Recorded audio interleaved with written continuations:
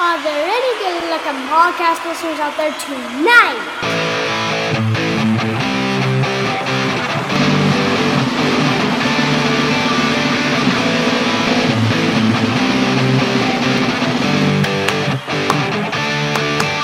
Soccer Noob rockin' America. He doesn't know soccer, but he's gonna talk about Soccer Noob rockin' America. Tactical analysis. Transfer news. Unlikely. Hey, that's not what I wrote. I don't really care. We're going with it now. All right, Soccer Noob rockin' America. Soccer Noob rockin' America. Featuring person noob talking about soccer lots. Hello and welcome to episode 71 of Soccer Noob Rockin' America. I'm Soccer Noob and I'm joined as always by my 9-year-old daughter and co-host Person Noob. Hello. And by the way, she has just started this month taking guitar lessons, so soon we're going to redo the theme song, I think, so that she can actually do that wicked cool guitar riff that you always hear. The song that sets up the show for so much of the zaniness that you're going to hear if you choose to make it through. And why not? Because together, we have put together mini previews for you from 10 just exquisite, superb matches from any and everywhere in the world. Doesn't matter if the country is big or small, domestic top flight leagues, international tournaments, national teams. If the stakes are high where it's being played, there's a pretty good chance we're covering it. This week, we're doing matches from February 18 through 24. That is Friday through Thursday. Let's kick things off with Match number 1. no Friday matches happen to make our cut for being of high enough dramatic quality, if you will. And so we're going to start on Saturday with the first match in the Champions League of Africa, the CAF. Here's how things are set up. It's the group stage. 4 groups of 4 have been formed. They're in the midst of playing a double round robin, home and away for each pair of teams within the groups. The top 2 finishers from each group will advance to the knockout stage. The matchup we've chosen to look at, it's a little bit arbitrary since it's early. We don't know who's going to end up doing great and who's not. In any case, we're going to look at number 4, Galaxy, versus number 3, Etoile du Sahel. Let's talk about the home team first with the Galaxy, currently in last place in the group. But as we said, it's early. This is a team that plays out of Botswana, which is in South Central Africa. And the fuller name of the club is Jwaneng Galaxy. It's in the southeast part of that, and it's in the Southern District, although not politically part of the Southern District. This whole area is very interesting because historically it's been built around what's called the Debswana Diamond Mine, which for a time, and maybe still through till today, is known for producing some of the richest gem quality items in the world. In fact, it's so well to do that for a time, I don't think it's the case now anymore, you needed permission from the company running the mine just to be able to live in the community. It was a very much a closed door affair. Population-wise, I'm not quite sure what it looks like today. Probably similar to what I did find. 2015, it was a city of well over 13,000 people. Only a 3% poverty rate. That makes it the second richest village in the country. Just a fascinating area. This club itself officially was founded in 2015, but in fact it is a merger between 2 local clubs that were not Division 1, I don't believe, Jwaneng Comets and the Botswana Youngsters. Once they got together, they got promoted to Division 1, I believe the very next year. Now, as far as this league, the quality, they do not rank all of the league associations in Africa. They only rank about 2/3 of them, and this is not one that is ranked. They have earned no rankings points in any of the international competitions, and so they're coming out of pot 4. They are predicted to finish in last place. They finished in second place in their league in 2017, best they've ever done. And then they went on and got to play in the Confederations Cup, which is the secondary tournament for clubs in Africa. And they went out in the first round, as you might imagine. They qualified for this event by winning the 2019-2020 Domestic Premier League in Botswana. That's of note because, like several leagues from around the world, they either had an abbreviated season or just flat out canceled their season last year due to COVID, of course.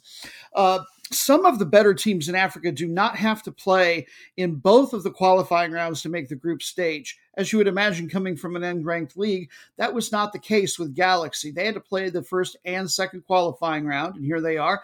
In the 2QR, they beat a team called Simba from the Democratic Republic of Congo. That series, actually, that home and away tie actually finished 3-3, and then Galaxy got to advance on away goals. They're still using that for a tiebreaker there, unlike in a lot of big tournaments in Europe. Here in the group stage, they've already played one match, and they lost to Esperance de Tunis out of Tunisia, as you might imagine, and is the favorite in this group, and they lost 0-4 at home.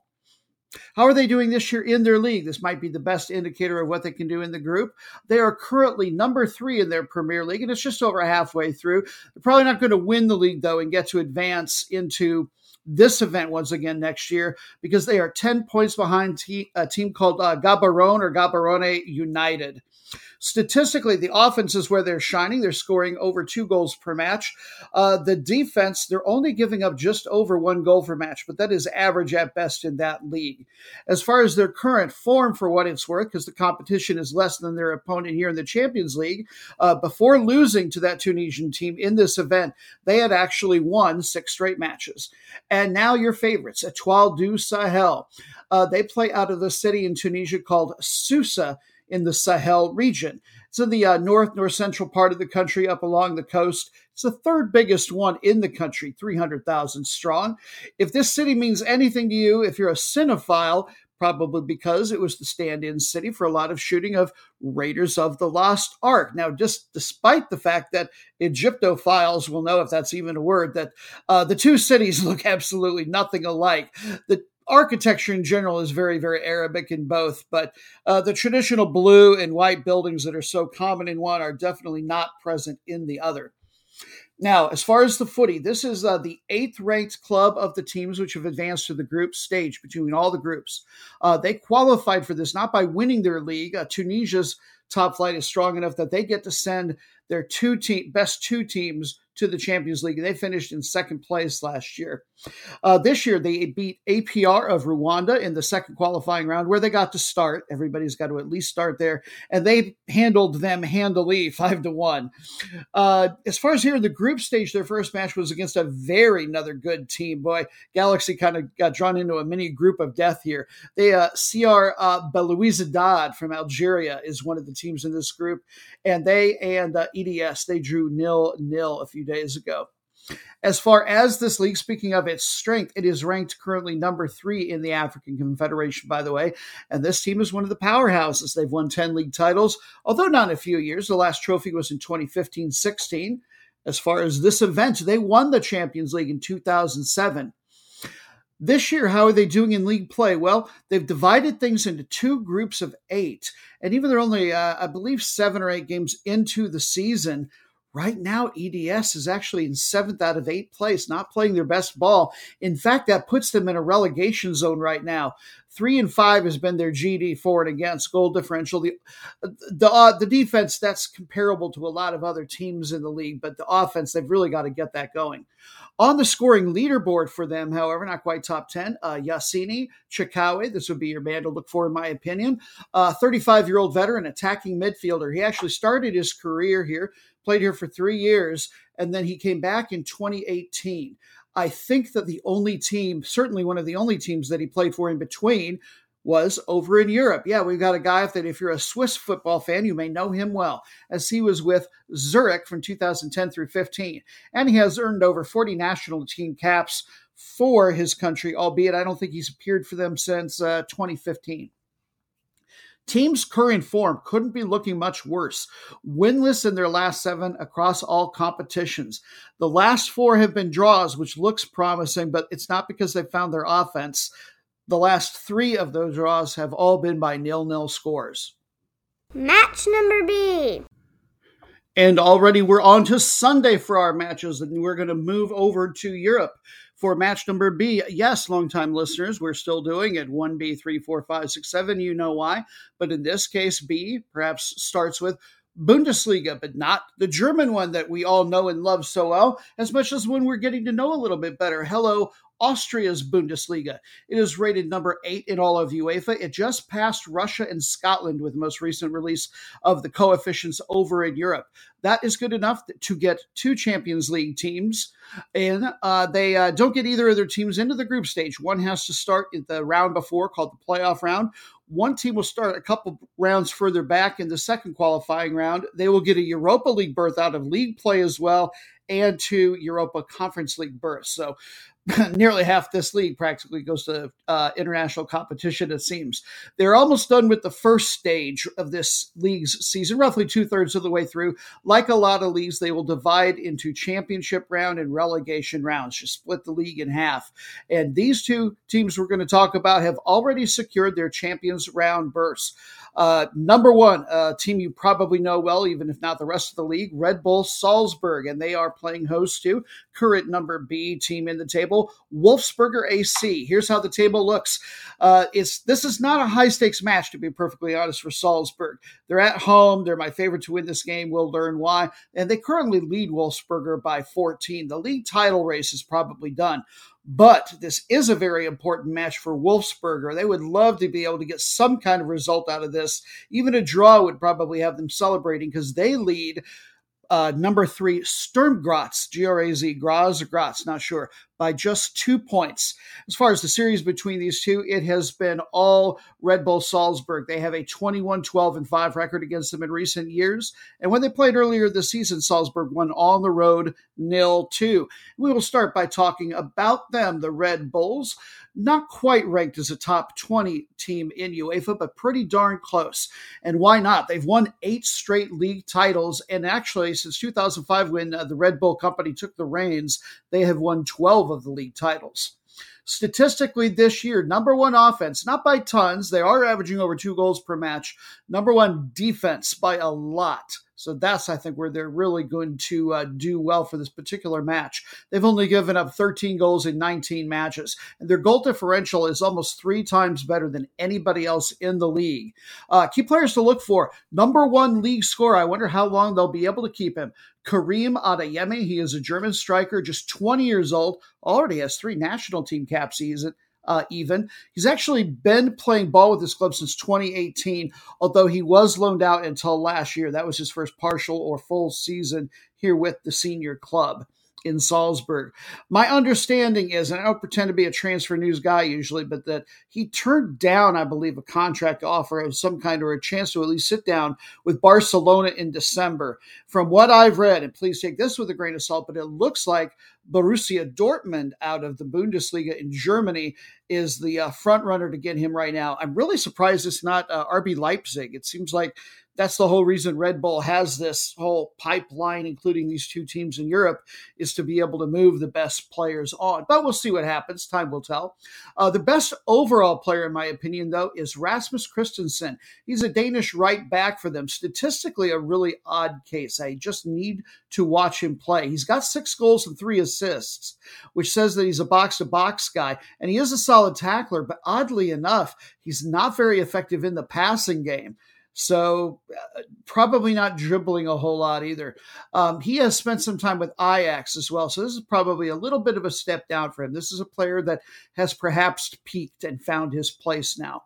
And we have a USA connection. Brendan Aronson plays for this team. He's an attacking midfielder. He's 21 years old, came up with and over from the Philadelphia Union in MLS. And he has earned 18 USMNT caps since 2020. Very active. This team's current form, they are 2-1-1 across all recent competitions. And they just drew Wednesday 1-1 versus Bayern Munich from the Bundesliga in the Champions League. That is impressive. Just one of the myriad of reasons that I think Wolfsberger is going to be biting off more than they can chew. By the way, Wolfsburg is in the southeast part of Austria, give you some geographic perspective, in the Eastern Alps. It's not a huge city by any means, only 25,000. If you're a geography buff, history buff, probably the number one thing you might know about this town outside of the footy is there's a very, very famous castle that it certainly predates this, but the first time it was ever mentioned in preserved writing was in the mid-12th century. It's called Wolf's Perch. not Wolfsburg Castle, very famous. This team, they have only been in the top flight for about a decade. They first earned a promotion up here after the 2011-2012 season.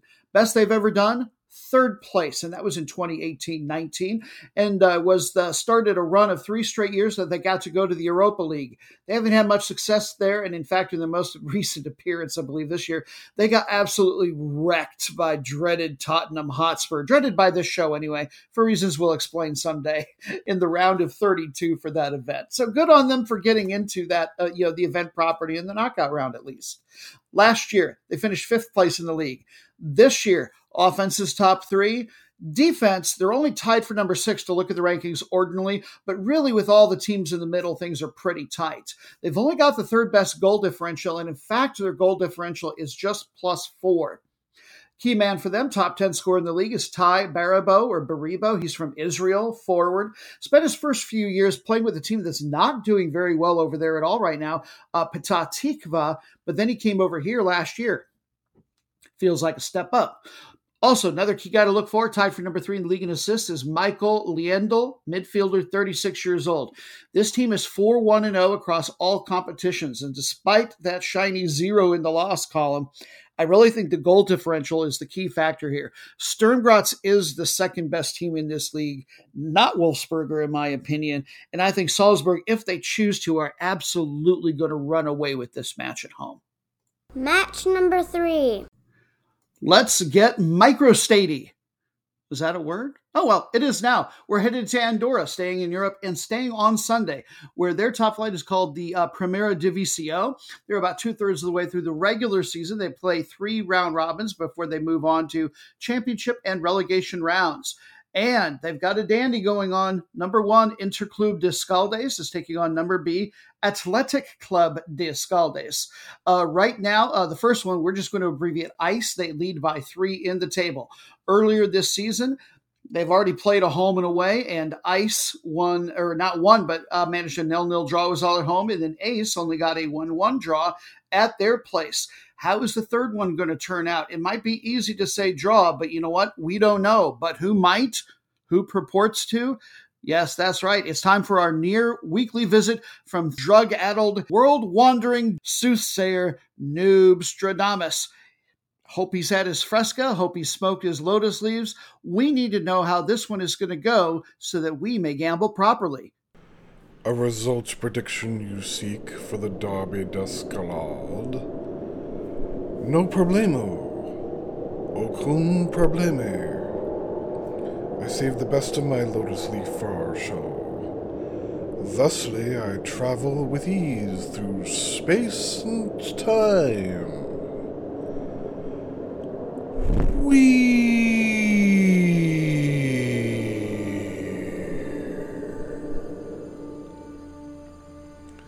I wake to my mind vision, feeling like a spring chicken a good 2 millennia younger. At about 1,500 years old, I am able to walk the world far and wide with far greater ease than in the waking world. But I am more than a little peckish. I have followed my holy feet to Engolaster, in what is now Andorra. This is a journey I remember well, for these mountain woods are among the loveliest in the world. It would soon be even more breathtaking, but at what price? I am crossing the path of a village woman, not knowing just how far I had to go for much-needed food. I ask her for a bite of bread she carries. She silently denies me, rounding past me. Me! Such disdain, such impiety. I don't just have access to space and time, but nature itself. I channeled my powers and unleash a torrent of mountain water down upon her. The nameless woman's grave is now the most gorgeous lake on all the earth. To this day, legend says the stars reflected in it will someday fall into the pristine water and there remain for all time. The legend also says it was the Christ whom she denied bread. Not sure he would have doused her into oblivion. It was I, Noobstradamus. And one is ill-advised to deny carbs to a light-headed from hunger soothsayer of might? Visitor 1, Home Village Woman 0. Noob, visiting athletic will win this day. 0-1. I have seen, and I have spoken.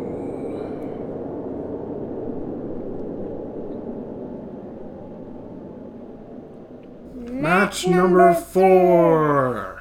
Our final match for the weekend brings us much closer to home, CONCACAF land, if you will, specifically to Nicaragua, their Primera División, where they are in the Clausura, or closing, second stage of the 2021-2022 season. Now, to be perfectly honest, this is not one of the better leagues within CONCACAF, or at the very least within Central America. They're probably about 12th best, at least according to Kick Algorithms, a site that I like to use a lot.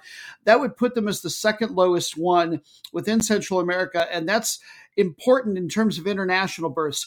All of the Central American countries get 3 berths into the CONCACAF League, but Nicaragua only gets 2 and the Belize only gets 1. It's a pretty small league to boot down there.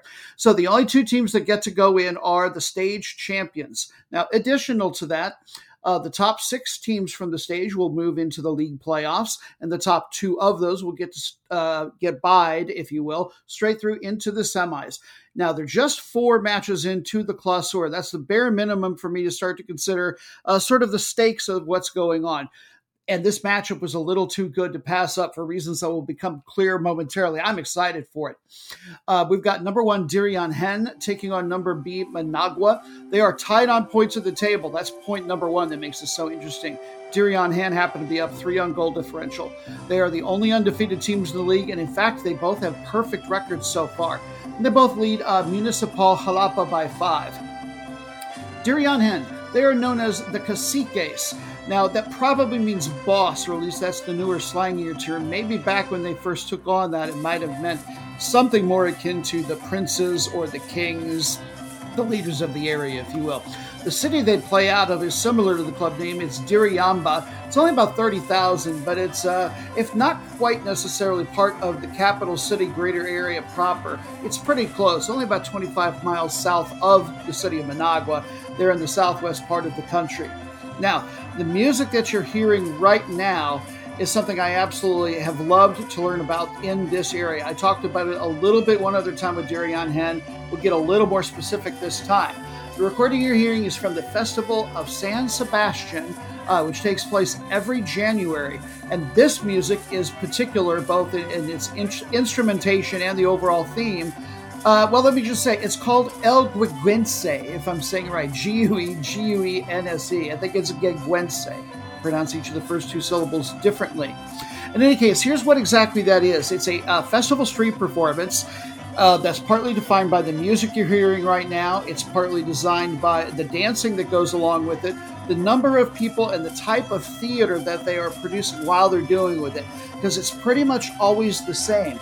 This folklore character, and I believe he was based on somebody real, made a name for himself in colonial times. He was having an argument, a debate of some kind with a high-up Spanish colonial person, and was employing a specific tactic in how he was debating him. He would agree and agree and agree with everything, and then suddenly, without saying anything that sounded new, turn the words of the other person on their head, sort of, and say, if you agree with all that, or if you believe all that, then you have to believe this, and completely flip things around. And it's very embarrassing for the person that's on the receiving end of that. You have to be very clever to pull it off in a debate format. This is so much a part of the folklore there that this exact festival piece has been declared an intangible heritage of humanity by UNESCO, and has been since pretty much the turn of the century. Now, let's get back to the footy. 26 league titles. 2018 Clausura stage was their most recent one, but make no mistake, this is not a current traditional powerhouse. That's their only title they've won in the last 15 years. In the Apertura stage this year, they finished in second place. They lost in the table of the regular season to Real Estelí by 2 on goal differential. So close to getting that trophy. And then, insult added to injury, this team lost to, I can't remember who they lost to, but they also lost in the title match for in the playoffs. This year so far in the 4 games that they've played, they've got an 11-2 goal differential. Very impressive. League leading scorer for them is a Venezuelan attacker named Jaime Moreno. And if you recognize this game, if you're a person listening to this, you've got to be more than your average European footy fan to know the football of Cyprus. This guy spent 1 year a few years ago with AEL Limassol. And now Managua, they are known as the Blue Lions, which I find interesting because actually the lion on their crest is yellow, and it's the background of the crest that is very much predominantly a very dark navy blue. It's actually a really good crest. Why not call them the Yellow Lions, though? Who knows? Anyway, the club was featured in 2006. They've only won 1 league title. That was the 2018 Apertura stage title. Not last year, but this year, last stage in the Apertura, they finished in 3 points. Third place, rather, but that was 7 points off the pace. And then they lost to Dirion Hin in the playoff semifinals. They've got a goal differential nearly as good as their host today with 10 for them and 4 against. Key player to look for them is number 3 scorer, Edward Murillo. The reason I like this match so much, even though it's early in the stages are shorter in Latin America. These are not full seasons like you see in MLS and Europe. So every game really, really matters a lot. It's as if you cut the NFL down to like a 10-game regular season and then you played 2 of those a year or something. And neither of these 2 teams is exactly a blue blood right now. And I just like seeing some fresh blood near the top of any league table. Match number 5. We're going to start off our work week Monday, mixing things up with a match from the women's side of the ball. We head back to Africa for the CAF Africa Women Cup of Nations, the women's AFCON, basically, although this is the qualification tournament, not the tournament proper. They're in the second qualifying round, and all these matches are going to be the second matches of the 2-legged home and away ties. And by the way, something else that makes this extra important on top of just being the biennial Continental Championships is that the main event will serve as World Cup qualifiers for these teams. The matchup we're going to look at is Algeria versus South Africa. South Africa won the first leg 2-0, but Algeria, don't worry, they can put up a fight. They are known as the Foxes, or specifically, I should say, the Fennecs, F-E-N-N-E-C, which is a desert fox, and they have little bodies and great big ears. They are the chihuahuas of the fox world, and they are cute as can be. I wonder if they make good pets. Yeah, maybe we can discuss that another time. This team is ranked number 9 in Africa, number 79 overall worldwide by FIFA. They have never made a World Cup proper. They have qualified for this event 5 of the last 8 times, including the last time they got to play it in 2018. I said biennial earlier, and that's true, but the 2020 version got canceled. COVID, as you might imagine. This team has never been past the group stage, despite the fact that they're in the top 10. How did they get here? Well, they beat Sudan in the first qualifying round. In the one match that they played, leg 1, 14-0. They didn't bother with the second match or couldn't play it because of the coup d'etat going on in Sudan. Yikes. Hope everything there is turning out okay. Tied for number 3 in this event for scoring with 4 goals is their event captain, Naima Boheni. She's 36 years old, French. National team appearances, she's been making them since 2006. And I love her club name. It's Afak Relazani, if I'm getting the pronunciation right. As far as the team's current form, they had won 3 straight matches before losing their first leg match in this event with South Africa.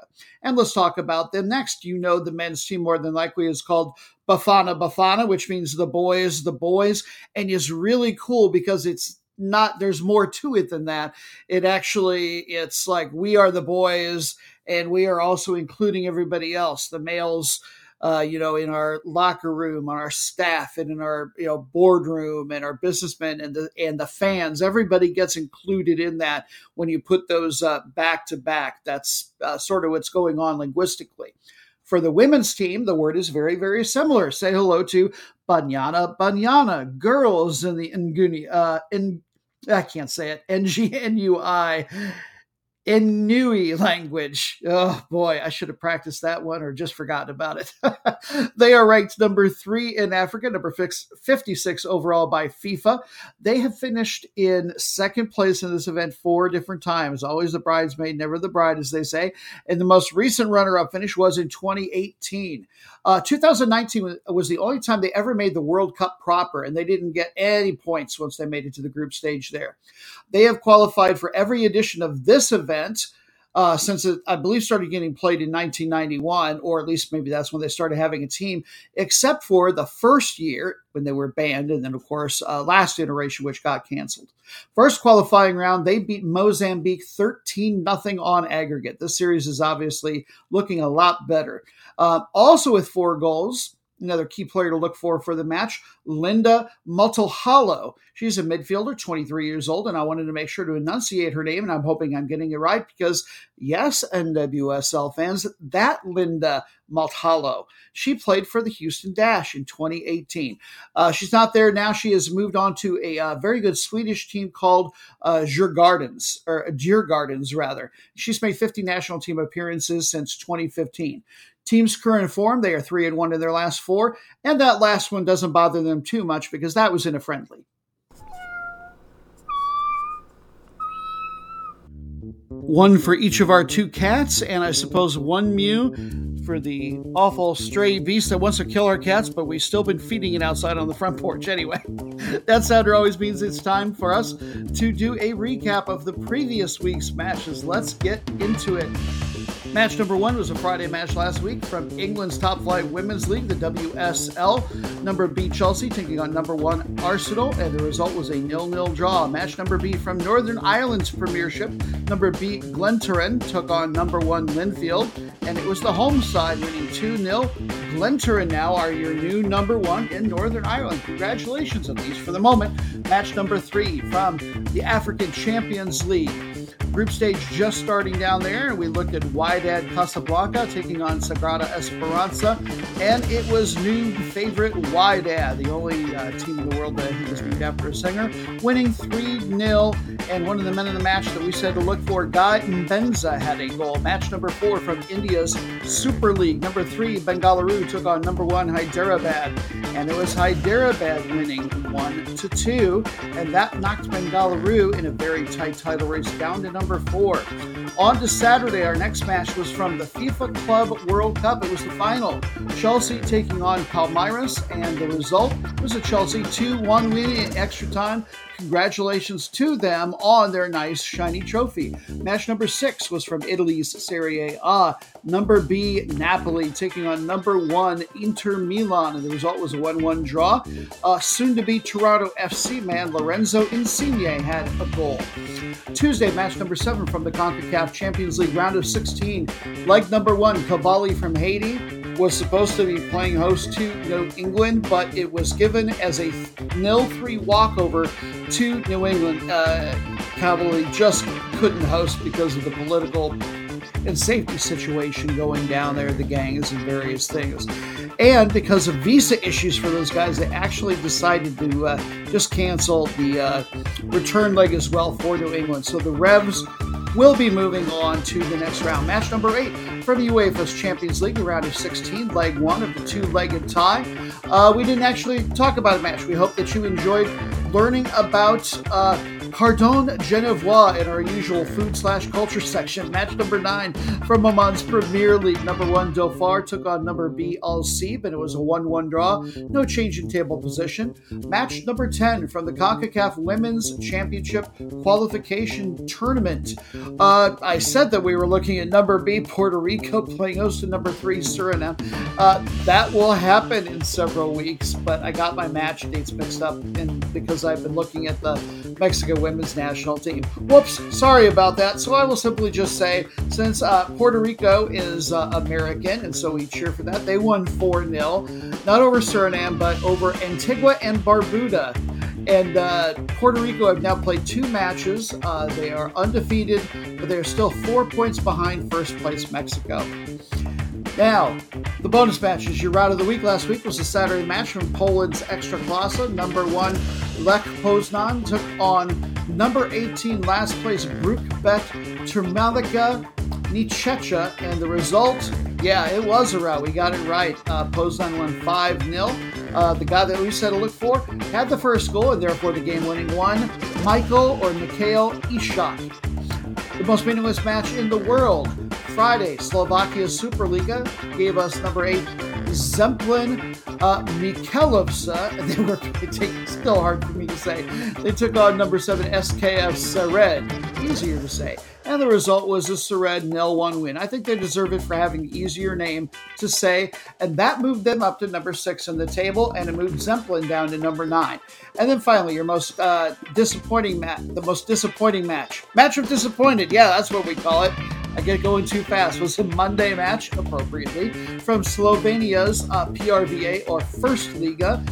Number 9, Alumni, took on number 10, Radomilje, and the result was a Radomo win 0-4, and that moved them up to number 8 and out of the relegation zone. Congratulations for the time being to them.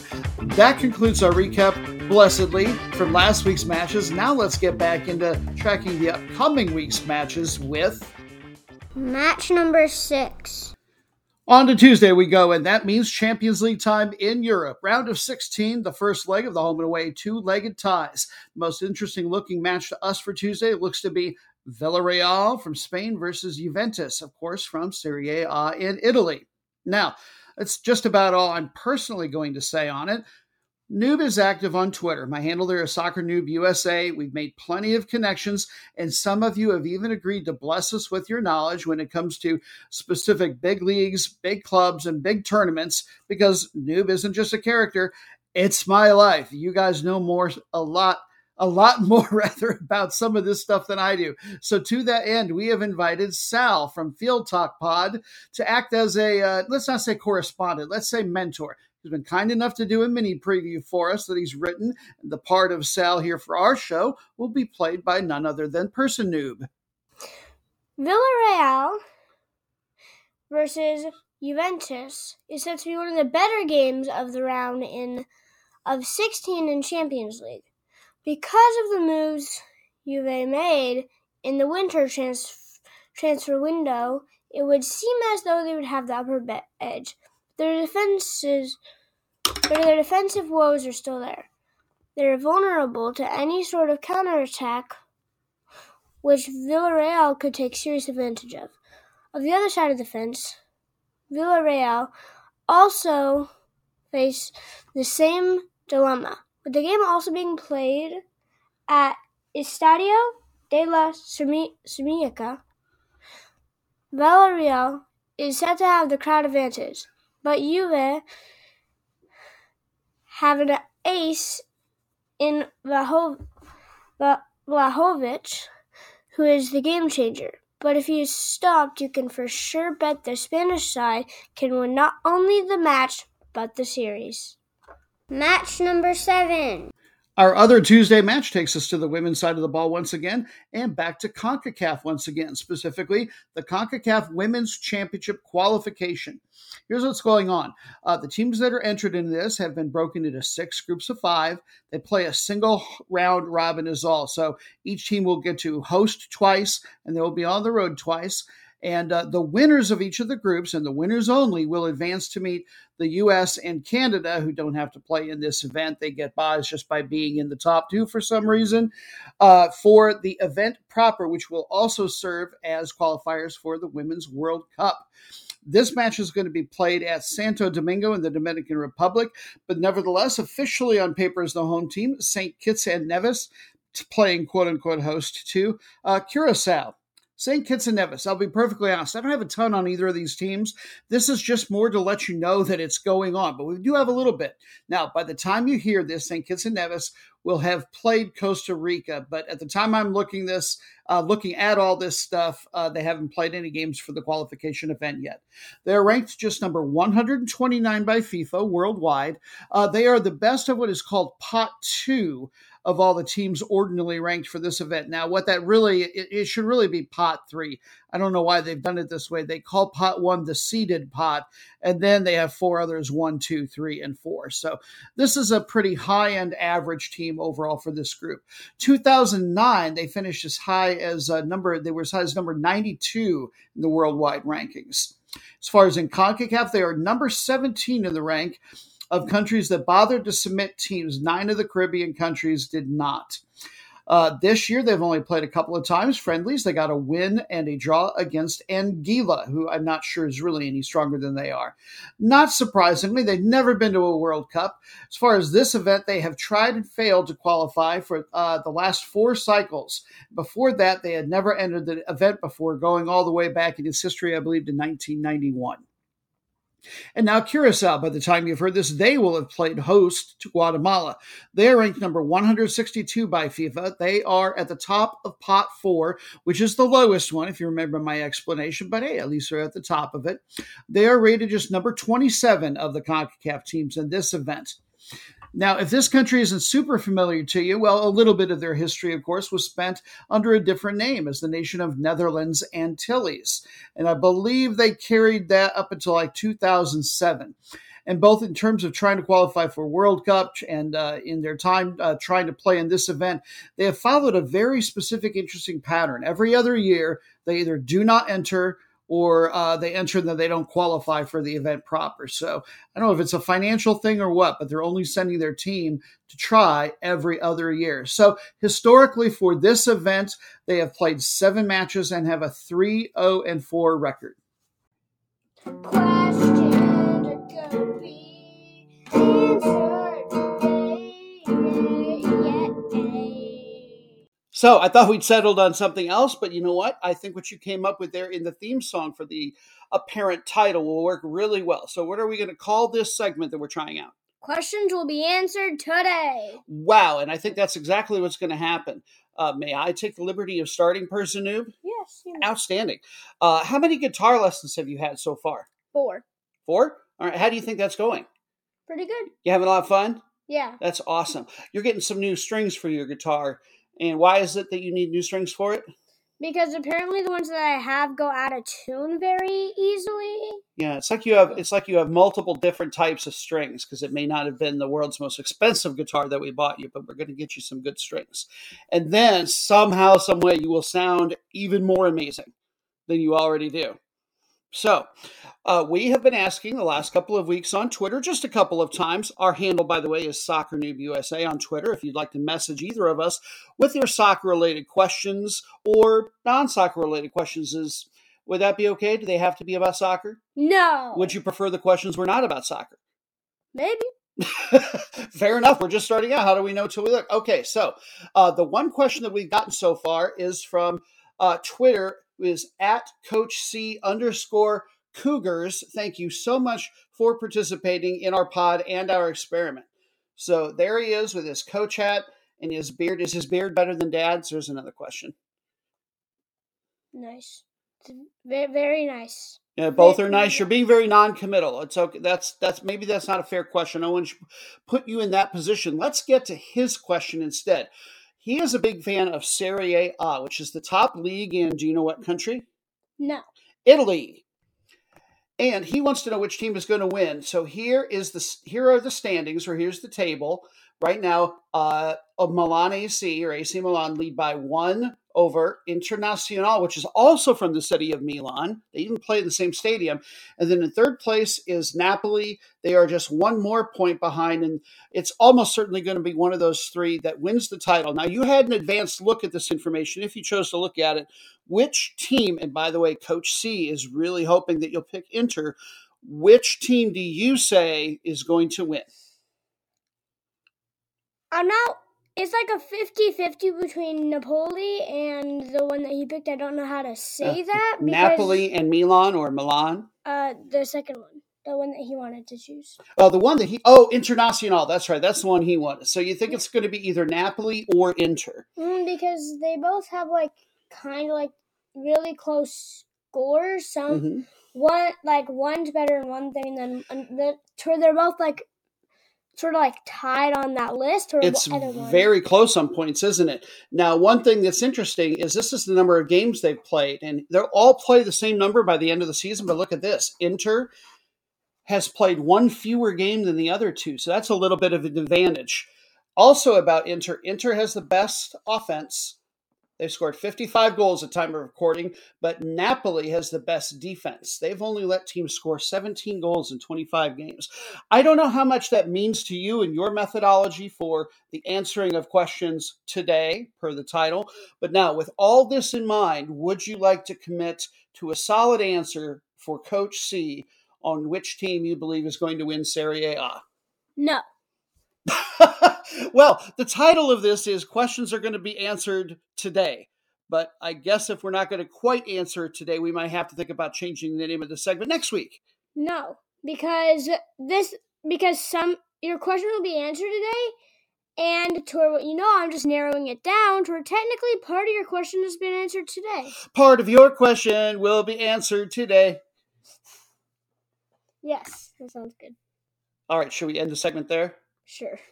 All right, good job. Slap hands. Goodbye. Match number 8. Moving right on into Wednesday, it's more women's action. We head to Europe for match number 8 for the Women's World Cup qualifying event. They are in the group stage. Here's how things are formatted. They've got 9 different groups. They don't all have the same number of teams. They've all got either 5 or 6, though. The winners of each group will automatically qualify for the World Cup. The second place finishers are not out of it. They will move on to a playoff qualifying round for one more shot to get to that World Cup. They're about halfway through the group stage. I think that this is the only match being played this week. It is number 4 in their group, Turkey, playing host to number 3, Serbia. It's going to be played in the city of Izmir, which is the third largest one in Turkey. And learning this from me, I'd never heard of this city before. Anyway, the footy. Serbia won the first time that they played at home for them 2-0. Now let's take a look at the heart of the table. Portugal have played one more match than these two teams, and they sit at 13 points. Serbia are at 9. Turkey are at 7. By the way, Germany is absolutely running away with this group. No real surprise there. They've all but mathematically practically wrapped up the automatic World Cup berth from this group, and they will be the ones to get it. But this match still very important, particularly, I believe, for the visitors. But nevertheless, a little about the Turkish gals first. They are known as the Crescent Stars. They've never qualified for the events proper of the World Cup or even the European Championships, to be honest. They are currently at the top of pot number 5. So they're finishing last or second to last in this particular group. In Europe, they're ranked number 37 overall in the world by FIFA, number 69. They've got a 2-1-2 record here in the group stage. Not an impressive goal differential, 5-13. Now, the offense is really the bigger problem. The teams in this group score like gangbusters, so to have any chance of advancing, they would have to up their production dramatically. To that end, team leading scorer, a gal desperately in need of more help, is Yagmar Urez. She plays attacker. And yes, we have a USA connection, believe it or not. Her name looks like it would be pronounced to me, S.A. Turkoglu, but I'm pretty sure I've got it right from a website I like called Forvo, that it is Ece Tigolo. There we go. Practice that one a little bit more than the one I was fumbling through earlier. And the American connection, well, she's a midfielder, 22, plays or until recently played her soccer collegiately at Old Dominion University. This team's form, currently they are 2-0-2 in their last 4, with just a 4-13 goal differential. And now Serbia, the White Eagles. They are ranked number 25 in Europe, number 40 overall by FIFA. Like their opponents today, oddly enough, no World Cup appearances, no UEFA Championships as far as the events proper. This event, they're 3-0-2 with an 11-8 goal differential. And once again, even though they've got over twice as many goals as Turkey, I'm going to say, if they want to have any chance of catching up to Portugal, they've got to ramp up the offensive production. Those teams just score like it's going out of style. Key player for them is Nevena Damjanovic, defender for CSKA Moscow. She's got 2 goals for them, so a little bit of box-to-box action. And she's where some of their experience comes from. She's got nearly 40 national team appearances. That's in the top 3 in terms of the active gals for this team. As far as their current form, they have won 4 straight matches and have a 10-1 goal differential. They would have already been my favorite even if they'd been playing average ball. I don't think that they're going to be able to catch Portugal, to be perfectly honest. But to have any chance, Serbia have got to take all 3 points out of this one. If they lose, or even if it's a draw, I think you can basically call both these teams cooked. Match number 9. And we're off to Asia for the first time this podcast. Match number 9 is from the India Super League. Yeah, the second week in a row we have talked ISL, and why not? You'll find out shortly why I'm excited about it. This and the other code number 1 league, the I League, are collectively ranked number 17 in the AFC. That means that this league gets to send just their champion, rather than 2 teams, to the Champions League. It will get started in the group stage, and then their playoff winner at the end of the season might get to go to the AFC Cup, a secondary tournament of sorts in Asia. And the reason that this race is so attention-getting, I believe there's only 11 teams in the league, but in any case, with just 3 matches to go, there are 7 points is all that separate number 1 from all the way down to number 7 in the table. The matchup that caught my eye this week, number 1, Hyderabad, it would be the second week in a row we're talking about them, versus number 4, Kerala Blasters. Here's how the table looks. Hyderabad lead ATK Mohun Bagan by 11 on goal differential in the table. They are tied on points, as you might imagine. Meanwhile, Kerala Blasters, they lead number 5, Mumbai City, by just 1. And remember, the top 4 teams are going to be the ones that make the playoffs. So even if they're not going to get to the CL, Kerala Blasters would really like to make the playoffs and have a shot at some sort of international competitive berth. And that's all I'm going to give you for this particular one. Because, as longer-time listeners will know, this is the time of show, match 8 or 9, when we take a break and do something culture-oriented, usually food. But for the second time this podcast, I have just been in a musical mood, and I discovered something, a type of music that is specific, at least in terms of this region, to Hyderabad, a festival of music called Marfa music. And as we listen, we'll learn a little bit about it. The word Marfa is actually from Yemen, in the Middle East. And there, I believe it, in Arabic, I believe it translates to kettle drum. Likely, this music originates from a form of music and dance called Bara, B-A-R''A, in Yemen. Not sure I'm getting the pronunciation right. Bara, not sure. In any case, the traditional kettle drum musical instrument from Yemen is replaced in Hyderabad by something called handi kettle drums, which are specifically just copper cooking basins. So something that anybody might have around. It's a great street festival of music for that reason. It was introduced originally from East Africa, like from Ethiopia, for example. A lot of those folks were part of the irregular army that was there in colonial times, 1900s India. They, in turn, had probably been influenced by, of course, Middle Easterners. And as you're hearing this music, one of the ones and there's a procession going down the party street in your mind, I want you to imagine juggling going on.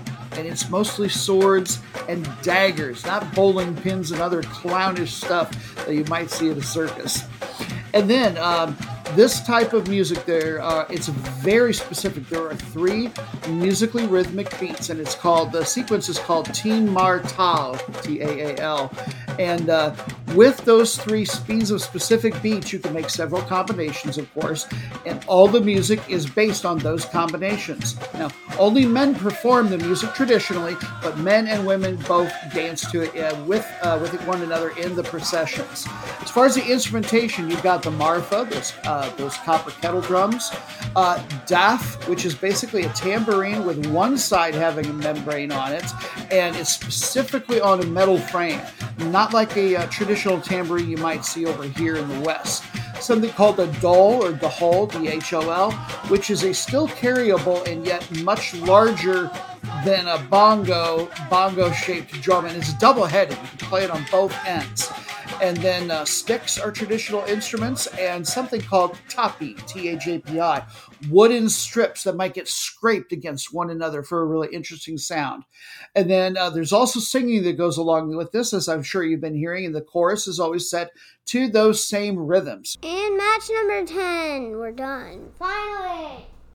And I said our last match, but it's only the last match in terms of the regular quote-unquote matches. We still have our 3 super fun bonus matches to go.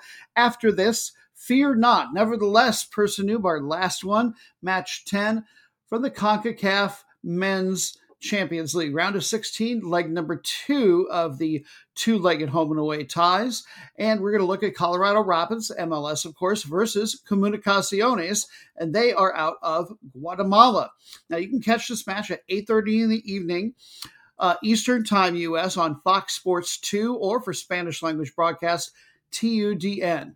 Leg 1, Comunicaciones won it at their place 1-0. The winner of this two-legged tie will get to either play NYCFC or, I believe from Costa Rica, Santos de Guapiles. And New York City won the first match 2-0 between those two. But let's talk about these two and start with Colorado. This is their fourth Champions League appearance. 2018, they made the group stage, and that is the tied for the best they have ever done. They qualified for this event by winning the 2021 MLS Western Conference. They beat Seattle Sounders by just 1 point. The defense was where their bread was getting buttered. They were pretty much down, only giving up a goal per match. The offense wasn't bad, but it wasn't way above average either, to be perfectly honest. Key player to look for, tied for number 4 in assists in the Western Conference last year, or no, check that, the entire league, Englishman Jack Price, midfielder who spent 2001 through 18 between his youth years and several senior years, all with Wolverhampton. And this is a guy I like because he was born in one of my favorite English towns, Shrewsbury, where William Hotspur Percy died, for whom Tottenham Hotspur is named. Yes, someday I will do the full story, I promise, on my hatred for Tottenham Hotspur. It has to do with some funny history. Anyway, another key player to look for, tied for number 1 in goalkeeping last year in terms of clean sheets, a guy that doesn't get nearly enough talk, in my opinion, goalkeeper William Yarbrough, who reps for the USA, but he actually grew up in Mexico. He's the son of evangelical Christians who had emigrated down there. And so he grew up a little bit more on the Mexican side league-wise. He's played for both Pachuca and León down there, but he did make 3 U.S. men's national team appearances between 2015 and 2016.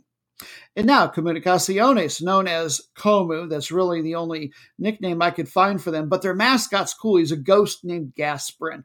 Kind of like that. I don't think I've ever seen a team that was the Ghosts before, and I wonder why it's a ghost.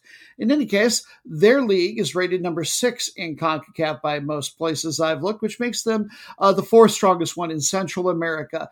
And this is your historical behemoth. They have won at least 30 league titles since like the mid-1950s. Back in 78, they actually were co-champions of the Champions League, and they qualified by winning the CONCACAF League, the feeder tournament for this one. That's the only time they've ever done that. A lot of the Central American and I think a couple Caribbean teams have to play in that for the right to get into the Champions League. So this is a team that's played a lot of matches, has been very, very hungry. 2021-22 Liga Nacional down there. They're only 7 matches into the current stage, and the team sits only in 5th place. Not because of the offense. They've got a lot going. They score about 2.5 goals per match. But the defense has been borderline abysmal. They're only 8th place in that regard. Nevertheless, that's good for the number 3 overall goal differential. They will climb somewhat before the stage is over. Key man to look for, tied for second best in league scoring down there, is Andres Lescano, an attacker for them. Their current form, they are 3-1-0 in their last 4. Now, who do I like for this one? Boy, they're only 4th best in Central America as far as the league. But given how hard they've had to work, I think that Comunicaciones are going to at least be able to get a draw, in large part just because the MLS teams are at a real disadvantage for the CONCACAF Champions League every year, because other than their preseason stuff, they're not in form yet. Their actual season doesn't start for another week or 2. Bring forth the bonus matches! Thank you so much for voting on Twitter on the polls that we put out at the beginning of every week. We love that you help determine what the bonus matches are going to be. In fact, you do it exclusively. And the first of our 3 is a match that we call the Route of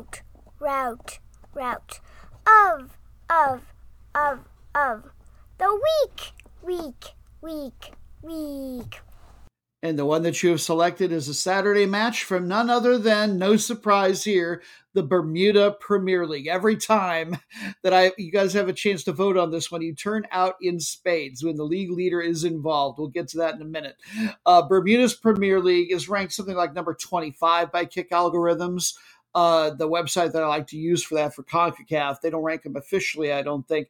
But once you get down that far, none of the current clubs ever go to international play of any kind. This league hasn't sent a team to a CONCACAF event since 1992, so you really can't rank them. It's definitely amateur, but hey, we still go where the drama and the fun are. Now, at least officially, I will point out that the winner does have the right to a berth in the Caribbean Club Shield, which is one of two Caribbean sub-region tournaments. There's a smaller one that is for the professional teams, the CCC, Caribbean Club Championship. Everybody else goes to the semi-pro amateur one, Caribbean Club Shield.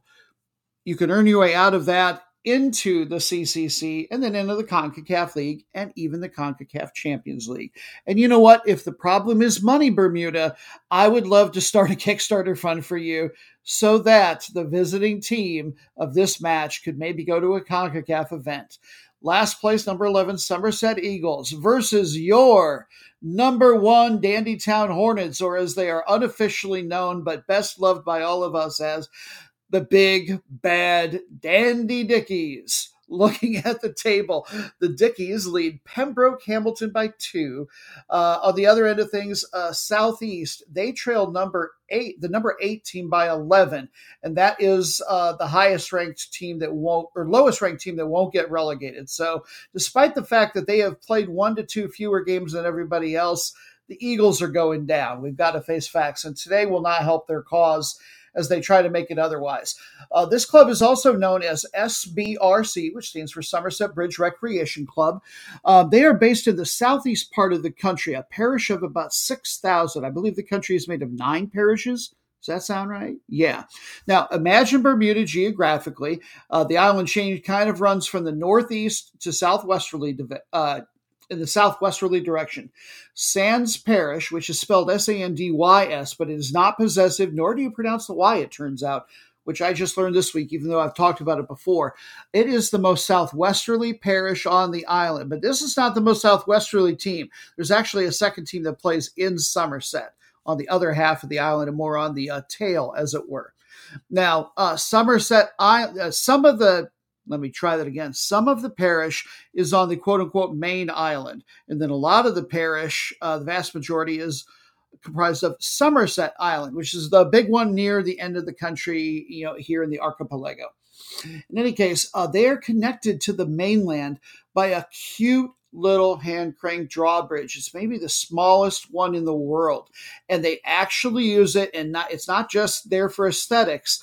When it's something like 17 feet high, and so they just have to, if a boat is going by that has a high enough mast, somebody's got to get out, get on the hand crank, and open it up about 2 feet to let the boat through. But I just think it's adorable. I've looked up pictures of it. Anyway, this team hasn't won any league titles. In fact, they were just re-promoted again to the top flight after the 2015-16 season in the second division down there. Last year, they were in last place, but the season got abandoned. It wasn't even quite halfway through. The year before, they finished in 9th out of 10th place and should have been relegated. I'm guessing they weren't because of COVID once again. They've only got 1 win on the season, by the way, and no surprise why. They've got the second to worst offense. They don't even manage 1 goal per match. Second to worst defense, giving up almost 4. Yeah, there's a team that's even worse in that regard. Hard to believe, I know. As far as their current form, they have lost 4 straight and 8 of their last 9 matches. And in fact, they just lost 12-0 at Pembroke Hamilton. This is not a team that is in good shape. And I think that the Big Bad Dandy Dickies, our favorite, will have their way with them. Yes, the sweet, sweet brown and gold. I love their colors. It's sort of a chestnutty brown, by the way, not a deep, dark woodish one, if you will. In any case, they also, like the rivals Pembroke Hamilton, play in the parish of Pembroke, about 1,000 people. It's more in the central part of the country, just to the south. And on the west, it's kind of a little tail that sticks out into the Great Sound. They play their matches at St. John's Field. A capacity of 1,000 is all they have there, and I'm going to guess that most of that is standing. They are one of the few teams that have any real international experience, and not much. 1991, they are the most recent team to go to any CONCACAF event. It wasn't even called the Champions League back then, and they only got to play 2 matches, both against the Brooklyn Italians, and they lost that 2-legged tie 6-1. Domestically, they have won 8 league titles, most recently in 2015-16. That is the 4th most in the history of this league in the country. Last year, they were in 4th place when the season was cut off. The year before, they finished in 2nd place.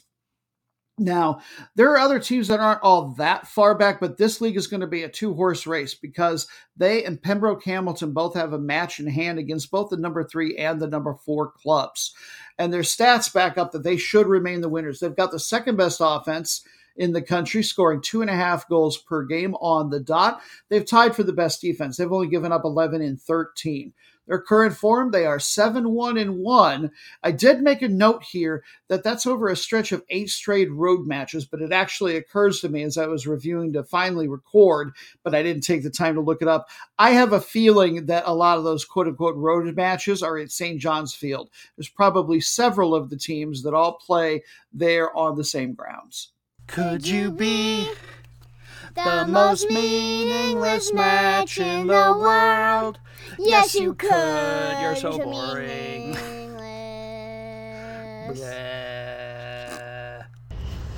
The most meaningless match in the world. So devoid of meaning, in fact, that I apparently recorded something else over the file before sending it to the management for his production and editing wizardry.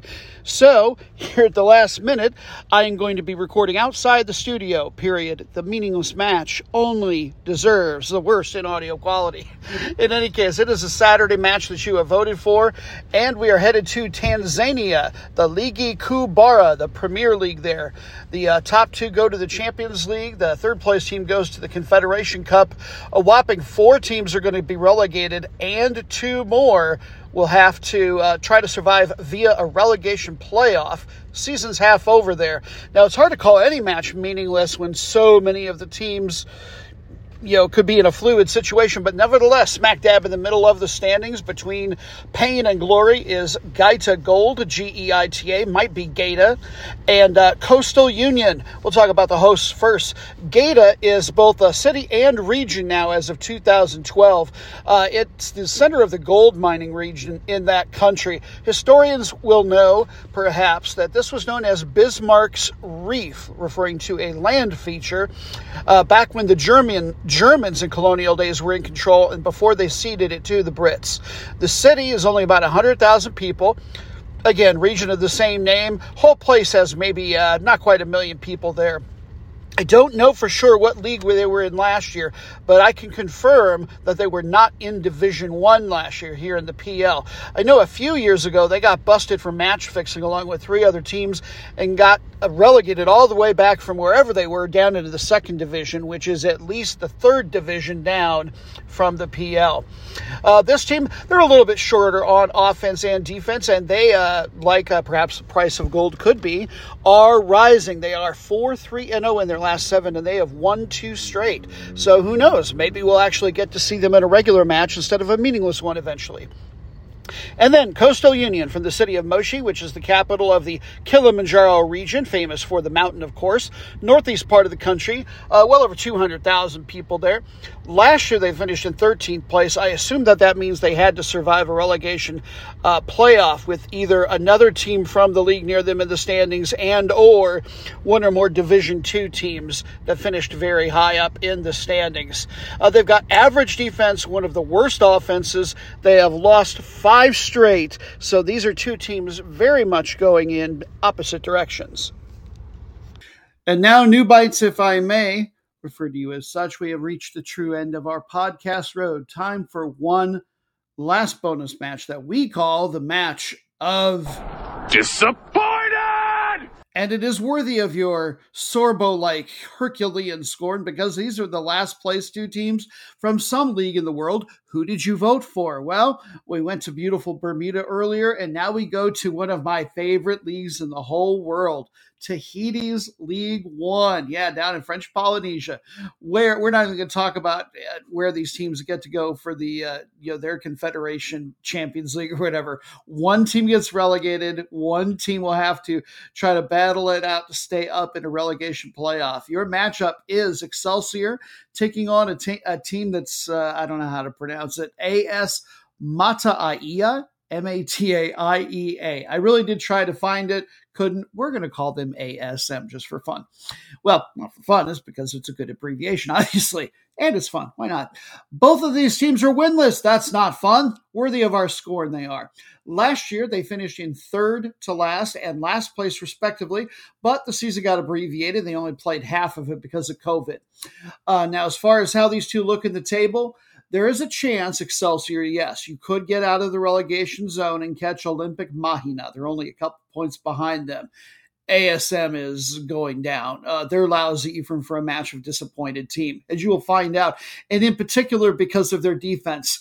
The reason that I love this league, first of all, I think it's one of the leagues still in the world where you get 4 points for a win, 2 points for a draw, and 1 point for a loss, as long as you bothered to show up instead of just like forfeiting and not coming down at all, which maybe happens in Tahiti a lot. Hopefully not for bad reasons. Hopefully it's because sometimes they just don't feel like playing football because it's hot and they're enjoying paradise. Anyway, let's talk about the hosts first. Excelsior. They play out of the French Polynesian capital of Papeete. They have won 6 league titles historically, but the last time was in 1988. Their halcyon days are long gone. They won the second division league in 2019-2020. And so this is the season that followed. Last year's abbreviated one was their first season in Division 1 since they actually managed to stay up for 2 straight years back in the mid-2010s. Now, statistically, pretty bad offense. They only score 1 per match, and that will not get it done when you are giving up 4.5 goals per match on the dot. Good Lord, do they even play goalkeepers down there? And their goal differential is almost twice as bad as anybody else's except for their hosts today. And by the way, Excelsior has only had 1 draw on this season, so they've got 1 point. Okay, and now ASM, they play out of a city that I also don't know how to pronounce, Teva i Uta. It's 3 different words. The middle one is an I. Maybe it's I Uta. I don't know. It's a commune, which is actually made up of 2 other communes, of which Mataaia is one. I don't know if it's that specific commune or the overall commune of Teva, but they've got about 10,000 people in the area. It's in the southeast part of the Tahitian island there down in FP. They were re-promoted to Division 1 just 2 years ago, and it had been a while since they'd played top flight ball. The last time had been in 2000-2001. And in fact, they were all the way down in the 3rd division. Yeah, they've got at least 3 of them in Tahiti as recently as 2017-18. So they've been climbing back up, and they are going to go right back down. They have the worst offense and the worst defense. Yeah, that 4.5 that Excelsior gives up, they've got nothing on ASM. They give up over 6 goals per match. I don't even know if they're playing fullbacks. And their goal differential is like 1 3/4 times worse even than Excelsior's. So as much as I love this league, and therefore, to a degree, the teams in it, we have to follow form here on Team Noob and the show and not wish these teams good luck like we would all the other ones, but rather send them off in our traditional fashion. It was bad. It was awful. It was terrible. Get him away. Hey, boo! Boo! And that's right, Statler and Waldorf, they're always ushering us out. This has been episode 71 of Soccer Noob Rock in America. Thank you so much to the management for all of his editing and production wizardry, to Dan the Interno Inferno for all the creative endeavors that he helps with on this show, to my daughter, Person Noob, mwah, Love you very much. I'm so glad you're always a part of this. Great job in particular this week. We had you doing a lot of stuff. And extra special thanks to Sal from Field Talk Pod, which we cannot encourage you enough to check out. I listen to a lot of pods, or I try them. There's only about 6 I listen to with real regularity so far, and Sal's is one of them, especially if you're looking for that La Liga information. They are a great one to follow. Very spicy, strong opinions. Just love it. And most importantly, perhaps, thank you so much to you for listening. If you've enjoyed all the craziness and learning stuff all about soccer from around the world and learning about the world through the lens of soccer, we will hope that you pass us on to your footy-minded friends. Until next time, have a fabulous footy week. Take care.